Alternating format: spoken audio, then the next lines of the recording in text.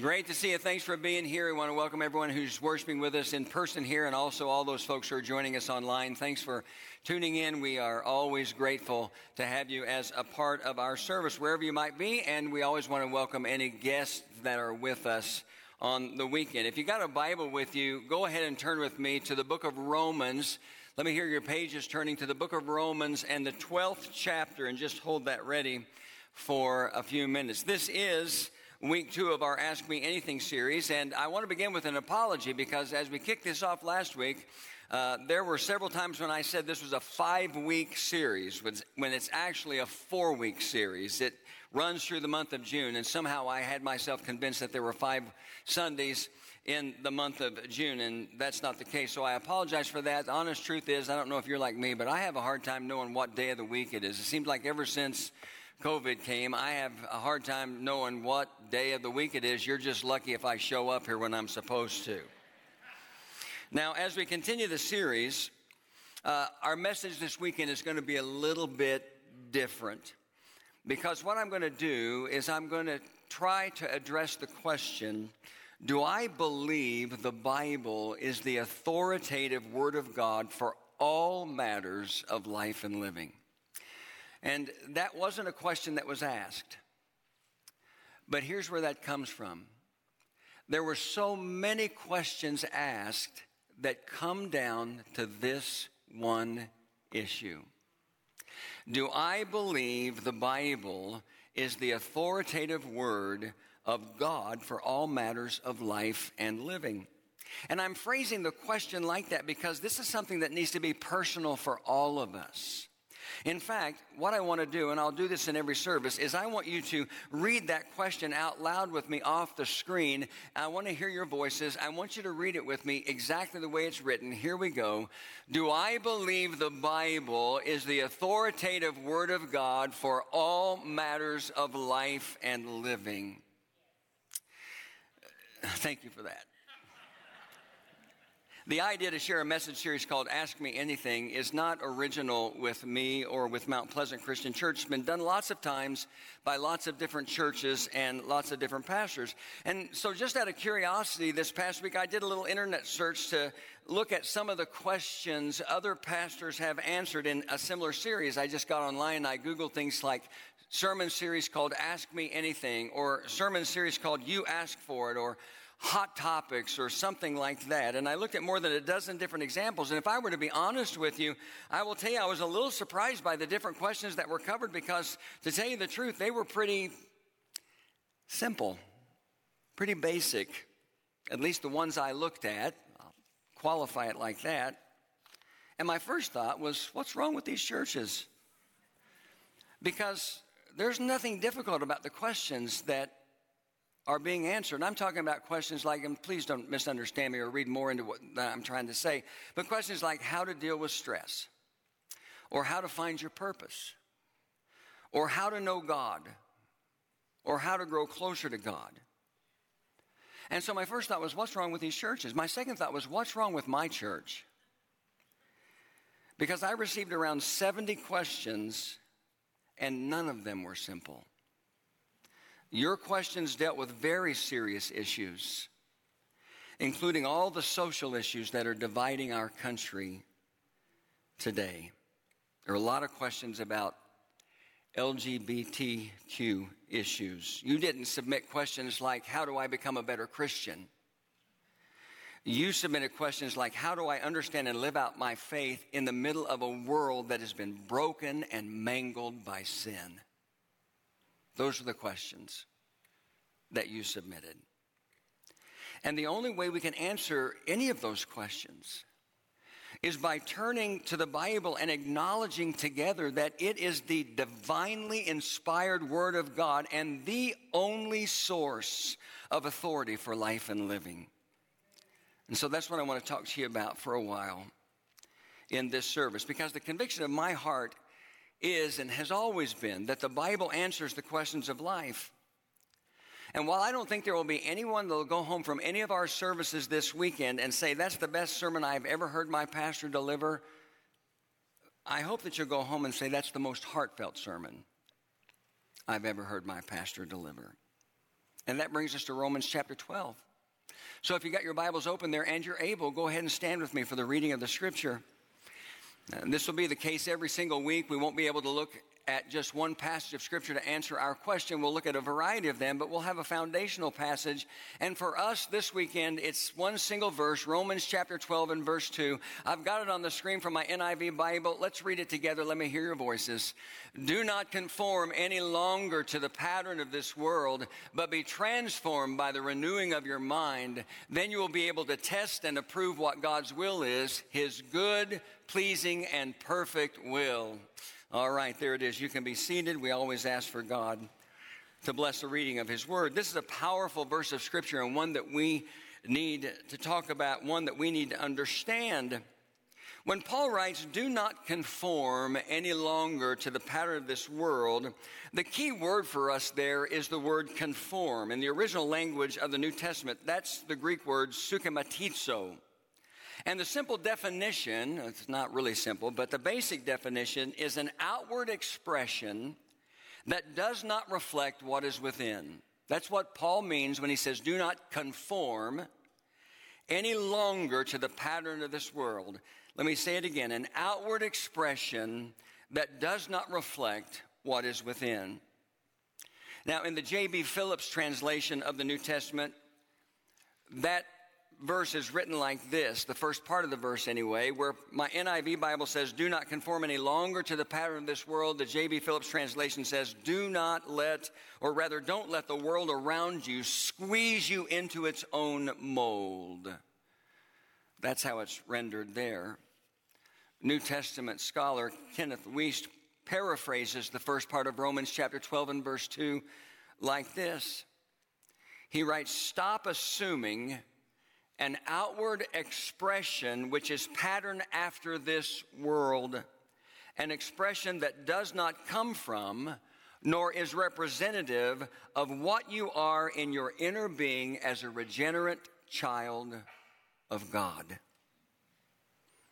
In other words, what Paul is saying is stop saying you are a fully devoted follower of Christ and then go out and live like the rest of the world. I might add, and believe what the rest of the world believes. That will never be the will of God for anyone who claims to be a person of faith. Never. To say you believe one thing and live in a completely contradictory way will never be the will of God for anyone. One last thing I would say about at least the first part of Romans chapter 12 and verse 2, and that's this. When Paul uses the word world there, when he says in Romans chapter 12 and verse 2, do not conform any longer to the pattern of this world, and you might want to write this down in the margin of your Bible. A better word would be the word age. Do not conform any longer to the pattern of this age. And when he uses that word world, which is better translated age, he's referring to this present sinful age in this current world system that we are a part of that is dominated by Satan, who is the God, little g, the God of this world, where he continues to peddle his lies and deception. That surrounds us every single day. And if you don't recognize that, then you're not paying attention. Here's the bottom line. If you are a genuinely redeemed child of God, then stop embracing the lies of this world that are perpetuated by our enemy, the devil, who is the enemy of your soul. Now, that's the first part of the verse. He goes on in the latter part. He says, do not conform any longer to the pattern of this world or this age. We just talked about that. And then he says, but be transformed by the renewing of your mind. Then, and only then, will you be able to test and approve what God's will is, his good, pleasing, and perfect will. So how do you stop conforming to the pattern of the world? You stop conforming to the pattern of the world by making sure that your life has been transformed first by the renewing of your mind.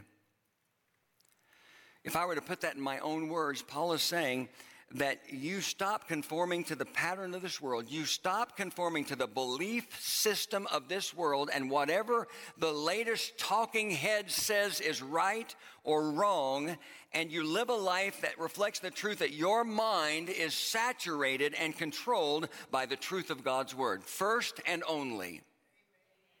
First and only.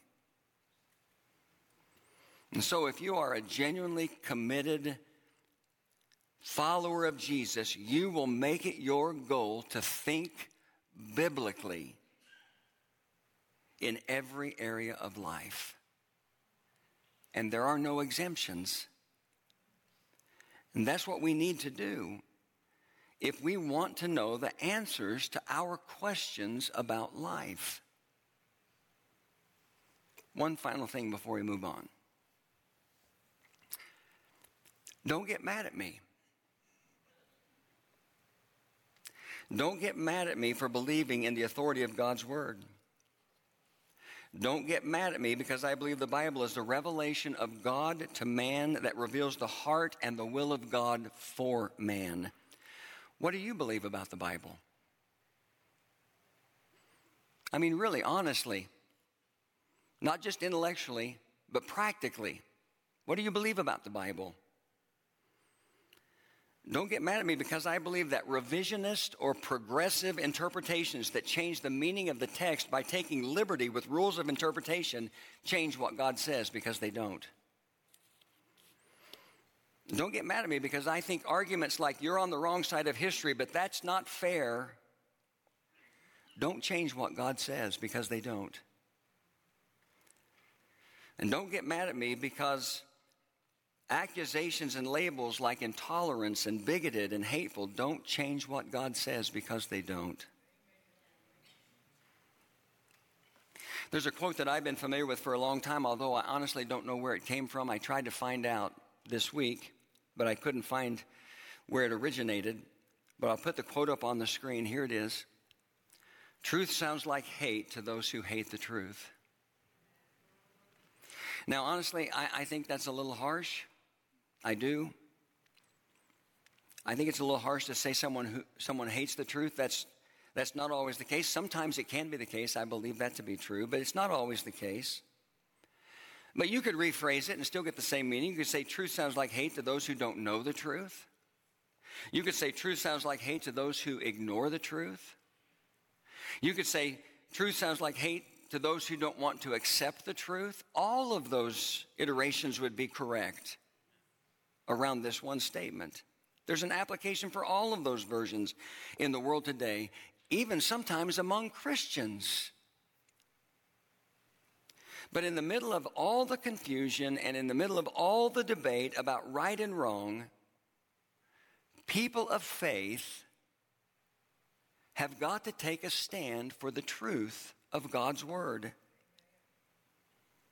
Look at this quote on the screen from a book called Right Thinking in a World Gone Wrong. If Christians are going to live in keeping with who they are as children of God, they must live according to the Word of God through the power of the Holy Spirit. No other source of wisdom or moral insight will do. By definition, I love this, by definition, they are people of the book. The book. Not just on Sundays, but on every day of the week. And so I go back to that question that I said all of us need to answer. Do I believe the Bible is the authoritative Word of God for all matters of life and living? When you read about Jesus in the Gospels, one of the things you will notice about him is the way people responded to his preaching and his teaching. And it was a common response. Let me show you an example on the screen from Matthew chapter 7, verses 28 through 29. This is the very end of the Sermon on the Mount. It may be familiar with you. It reads like this. When Jesus had finished saying all these things, the crowds were amazed at his teaching because he taught as one who had, say that word with me, authority, and not as their teachers of the law. In fact, if you had to choose one word that described the preaching and the teaching ministry of Jesus, you could probably choose the word authority, because that was what marked Jesus' teaching and his preaching. Here's another example. This is in Mark chapter 1.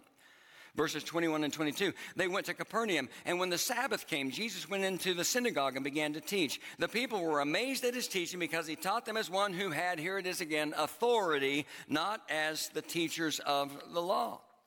Now, in that story, in Mark chapter 1, right after that verse, there was a demon-possessed man who entered into the synagogue. And in Mark chapter 1 and verse 24, this is what happened. He said, "What do you want with us, Jesus of Nazareth? Have you come to destroy us? I know who you are, the Holy One of God." Even the demons knew who Jesus was.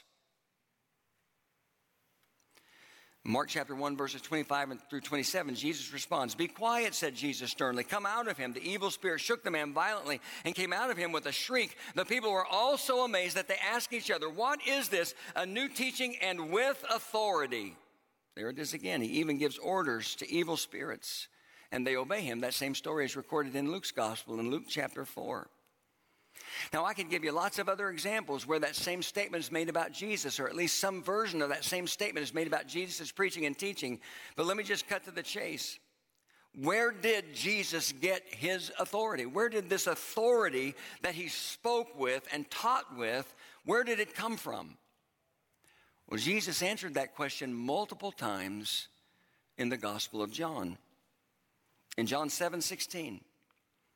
Jesus says, "My teaching is not my own. It comes from him who sent me." John 8:26, Jesus says, "I have much to say in judgment of you, but he who sent me is reliable, and what I have heard from him, I tell the world." John chapter 12, verses 49 and 50, Jesus said, "For I did not speak of my own accord, but the Father who sent me commanded me what to say and how to say it. I know that his command leads to eternal life, so whatever I say is just what the Father has told me to say." John 14, verse 24, Jesus says, "He who does not love me will not obey my teaching. These words you hear are not my own. They belong to the Father who sent me." What's the short answer to the question, where did Jesus get his authority? He got his authority from God.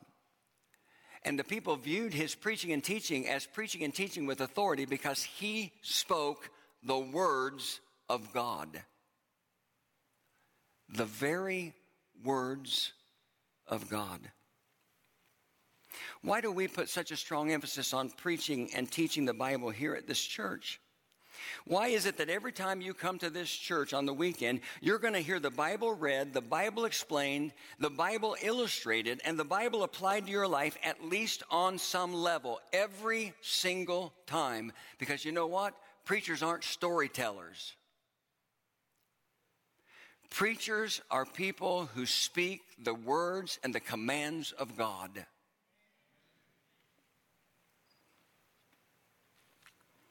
Well, we put that emphasis on the Bible because we believe the Bible is the Word of God and the only authority for life and living.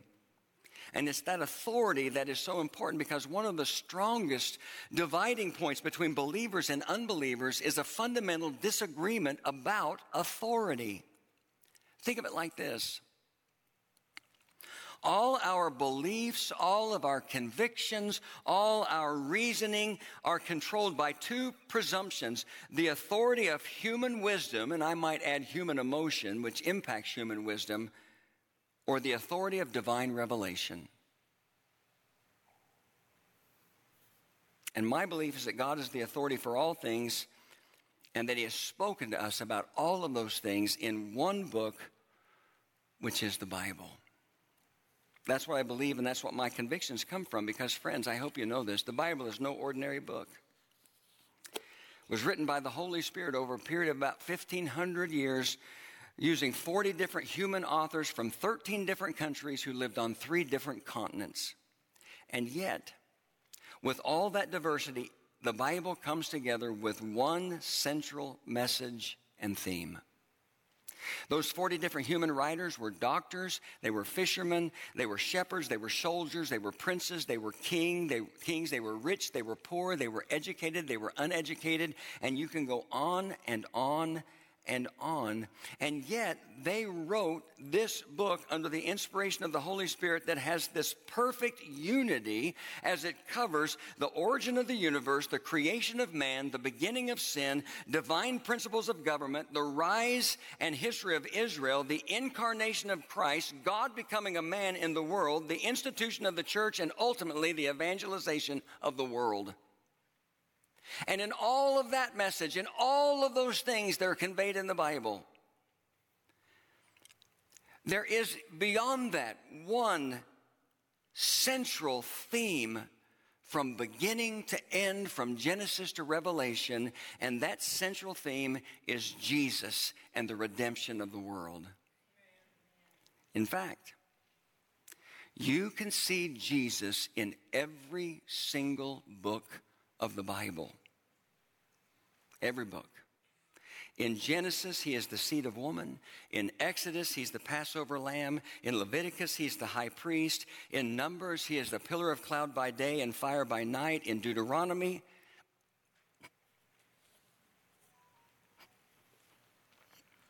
he is the prophet under one like Moses. In Joshua, he is the captain of our salvation. In Judges, he is our judge and lawgiver. In Ruth, he is our kinsman redeemer. In 1 and 2 Samuel, he is our trusted prophet. In Kings and Chronicles, he's our reigning king. In Ezra, he is the rebuilder of the broken down walls of human life. In Esther, he is our advocate. In Job, he is our ever-living redeemer. In Psalms, he is our shepherd. And on and on and on. It's not just the Old Testament. You see him in every book of the New Testament as well. In Matthew, he is God with us. In Mark, he is the Son of God. In Luke, he is the Son of Man. In John, he is the bread of life.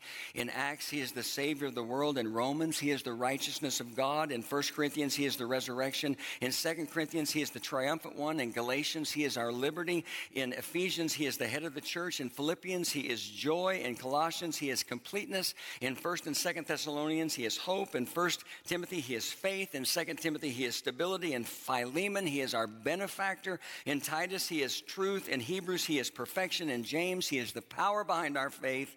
In 1 Peter, he is our example. In 2 Peter, he is our purity. In John, he is our life. Or 1 John, he is our life. In 2 John, he is our pattern. In 3 John, he is our motivation. In Jude, he is the foundation of our faith. And in Revelation, he is our coming king.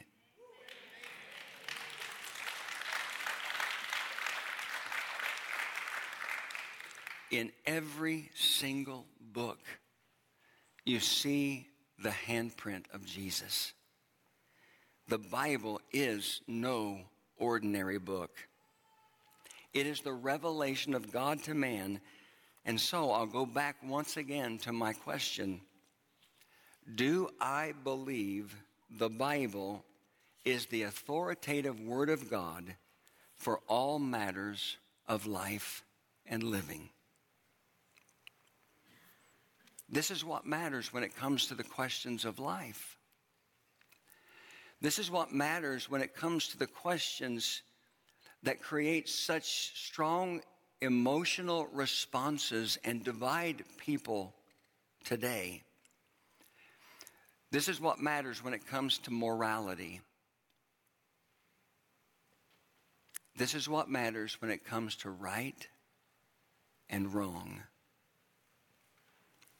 So let me just give you two truths. This is the closest thing I have to any kind of an outline for you this weekend. The first truth is this. There's no new strategy to discredit God's word. There's no new strategy today. There's no new strategy being offered by anyone, anywhere, to discredit the truthfulness of the Word of God. The strategy that's being used today is the same strategy that was used in the very beginning of time. You go back to Genesis chapter 2 and you see that after God created Adam, he put him in the Garden of Eden with these instructions. Maybe I should say with this command. It's Genesis chapter 2, verses 16 and 17. God said, "You are free to eat from any tree in the garden, but you must not eat from the tree of the knowledge of good and evil, for when you eat of it, you will surely die. Well, you fast forward to Genesis chapter 3. And now Adam is not alone, because toward the end of Genesis chapter 2, God said, it is not good for man to be alone. Do you remember that? The only thing God said was not good about his creation was it was not good for man to be alone. And so God created, in my NIV Bible, it says a helper suitable for him, and we know that was Eve. And so now Adam and Eve are in the Garden of Eden. In Genesis chapter 3, verses 1 through 5 say, now the serpent, and let's make no mistake before we go any further, the serpent in the Garden of Eden was Satan. Make no mistake about that. It was either Satan appearing as a serpent, or Satan possessing the serpent, or Satan deceiving Adam and Eve into believing it was the serpent who was talking to them. But the serpent in Genesis chapter 3 is Satan. And Genesis chapter 3, verses 1 through 5 says, now the serpent was more crafty than any of the wild animals the Lord God had made. And he said to the woman, did God really say, you must not eat from any tree in the garden? And the woman said to the serpent, we may eat fruit from the trees in the garden, but God did say, you must not eat fruit from the tree that is in the middle of the garden, and you must not touch it, or you will die. Now, she got that partially right, but I don't remember reading anything about touching the tree. Did you hear me say anything about that when I read earlier? But she got the first part right. And here was Satan's response. You will not surely die. You will not surely die, the serpent said to the woman, for God knows that when you eat of it, your eyes will be opened and you will be like God, knowing good and evil. And so from the very beginning of time, friends, Satan's plan to deceive people like you and like me was to question the authority of God's word. And he does that by simply sowing seeds of doubt about whether or not what God says is true, and whether or not what God says can be trusted. There were two statements from Satan that capture that truth in that conversation, that brief conversation with Eve. The first one was this: did God really say? And the second one was, you will not surely die. And what Satan did was he gave Eve the option to doubt what God said. Adam joined her in that doubt. Together they disobeyed God. Sin entered the world, and sin entered the world because Satan led them to distrust the truthfulness of God's word. No new strategy is being used to discredit God's word today, because that strategy has always worked. And so my word to you is, don't make the same mistake. Do I believe the Bible is the authoritative word of God for all matters of life and living? Here's the second truth. Circumstances don't discredit God's word. Let me tell you what I mean. A few years ago, it was a Sunday morning, and I was right here, and I was preaching a message on Romans chapter 8 and verse 28, which is one of the great promises of Scripture. And I know you know these words, even if you don't recognize the reference. But in Romans 8:28, Paul writes and says, and we know that in all things God works for the good of those who love him, who have been called according to his purpose. And I preached a message about that promise. I think the message came in a series of messages that I called Count on It. And the tagline was Trusting in the Promises of God. As soon as the service was over, and I was right down here on the floor, as soon as the service was over, a woman came straight up to me. She looked at me and she said, I don't believe a single thing you said. Now, to be honest with you, there was a time in my life when I was younger where that would have really ticked me off. and I would have responded like somebody who was really ticked off. But I've been down this road dozens of times, friends. Dozens and dozens of times. And so I just began to talk to her. We had a conversation where she did most of the talking. And after a while, I began to understand where she was coming from. It wasn't that she didn't believe in God. And it wasn't that she didn't believe the Bible was the Word of God. Her problem was that she could not reconcile the words of Romans 8:28 with the experience of her life, because there was such a huge disappointment in her life that she didn't think it could ever be worked out in any way, shape, or form for the good, not even by God.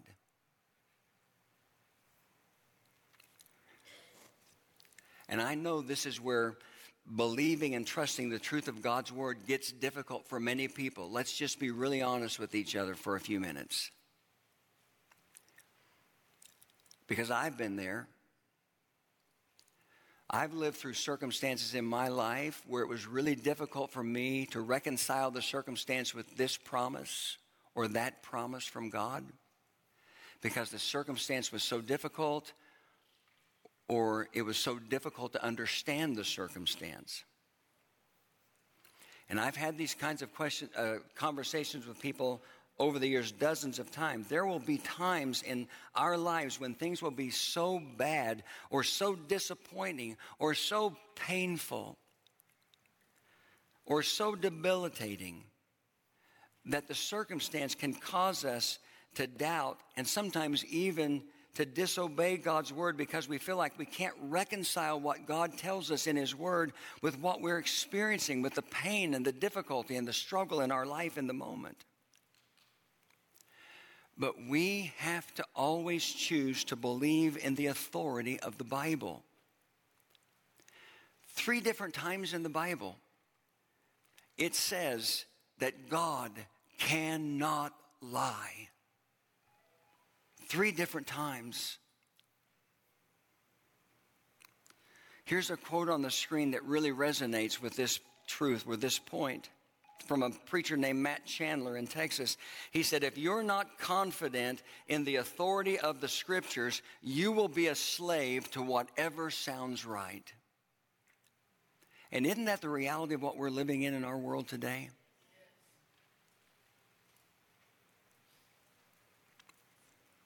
Isn't that what happened to Eve in Genesis chapter 3? Satan said when she told him what God's instructions were, and that if they ate the fruit from the tree in the middle of the garden, that they would die. And Satan said, you will not surely die. And then he went on and he exacerbated the lie by saying, for God knows that when you eat of it, your eyes will be open and you will be like God. And that sounded right to her. Yeah, God is holding out on me. Yeah, there's more to life than what he's allowing me to live. And somehow he's holding me back and keeping me down. She distrusted God's word, and the rest is history. But when it comes to the questions of life, including all the questions being asked today about sexual morality, including sex outside of marriage, same-sex attraction, gender confusion, and on and on, my best answer is to believe and obey the truth of God's word, because the God who created all of us is the God who knows what's best for us. And please understand me. I say that from a humble heart, because I know how difficult life can sometimes be for people in this world who deal with struggles and issues that I don't deal with and that I don't fully understand. But this one thing I do know. The Bible is the authoritative word of God for all matters of life and living. I'm going to put some book titles up on the screen that I recommend to people who are struggling with believing in the authority of the Bible and other issues that are relevant in our culture today. The first one is a book called 7 Reasons Why You Can Trust the Bible by a man named Erwin Lutzer. I would recommend that to anyone. If somebody wants to understand how they can better have confidence in God's Word, then I would recommend that book. The second is What Does the Bible Really Teach About Homosexuality, written by a man named Kevin DeYoung, which is the best book I've ever read on the issue from a biblical perspective. The third book is What Does the Bible Teach About Transgenderism by Owen Strahan and Gavin Peacock, which is a book that I just finished reading. Very, very eye-opening. And then finally, another book by Erwin Lutzer called We Will Not Be Silent, which is a book that talks to people like you and me, believers like you and me, on how we are to live in this present world. In that book, We Will Not Be Silent, and we'll just hopefully leave that screen up there for a little while so you can write that down if you want to. In that book, We Will Not Be Silent, and this is how we'll close. Cody and Tricia can come with the band. Erwin Lutzer recounts a story from Alistair Begg. I don't know if you know who Alistair Begg is, but he's a pastor. He's on Moody Radio every week during the day. Great preacher. He recounts a story from Alistair Begg about how one day he was driving on the expressway and he remarked to his wife that the sun was going down in the wrong direction. And for a moment, he was really confused and he didn't know how to interpret what he was seeing until he realized that he had made a mistake and missed a turn on the expressway and he was headed in a wrong direction. So the sun wasn't really going down in the wrong direction. He was going down in the wrong direction. And here's the application I would draw from that as we close. We live in a world today where many people, including people who live with faith in Christ, will often use their own judgment as their point of reference for the direction of their lives. But when that judgment is counter to what God says, it will always lead to the wrong destination. Even if it feels like you're going the right way, you're still on the wrong road. I love these words from Isaiah 40 and verse 8. Would you read them with me? And this is how we'll close our message. The grass withers and the flowers fall, but the word of our God stands forever. Let's pray. Thank you, Lord, for the truth of your word. Thank you that we have that as an anchor and a guide and our only source for life and living.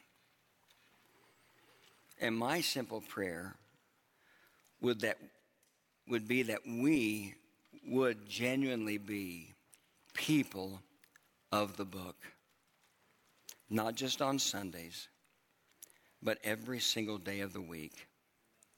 Help us to trust your word, to recognize the lies of an enemy who wants to destroy our souls, and to trust your word. And I pray that in Jesus' name, amen. Let's stand together. We're going to sing one final song. And if you're a prayer counselor, would you come on down front right now so that you can be clearly seen? If you've got some kind of a burden or need in your life in this service, or you've got somebody that you're concerned about, would you just come down and let somebody pray with you before you leave? Just let somebody help you draw near to God if that's the burden of your heart.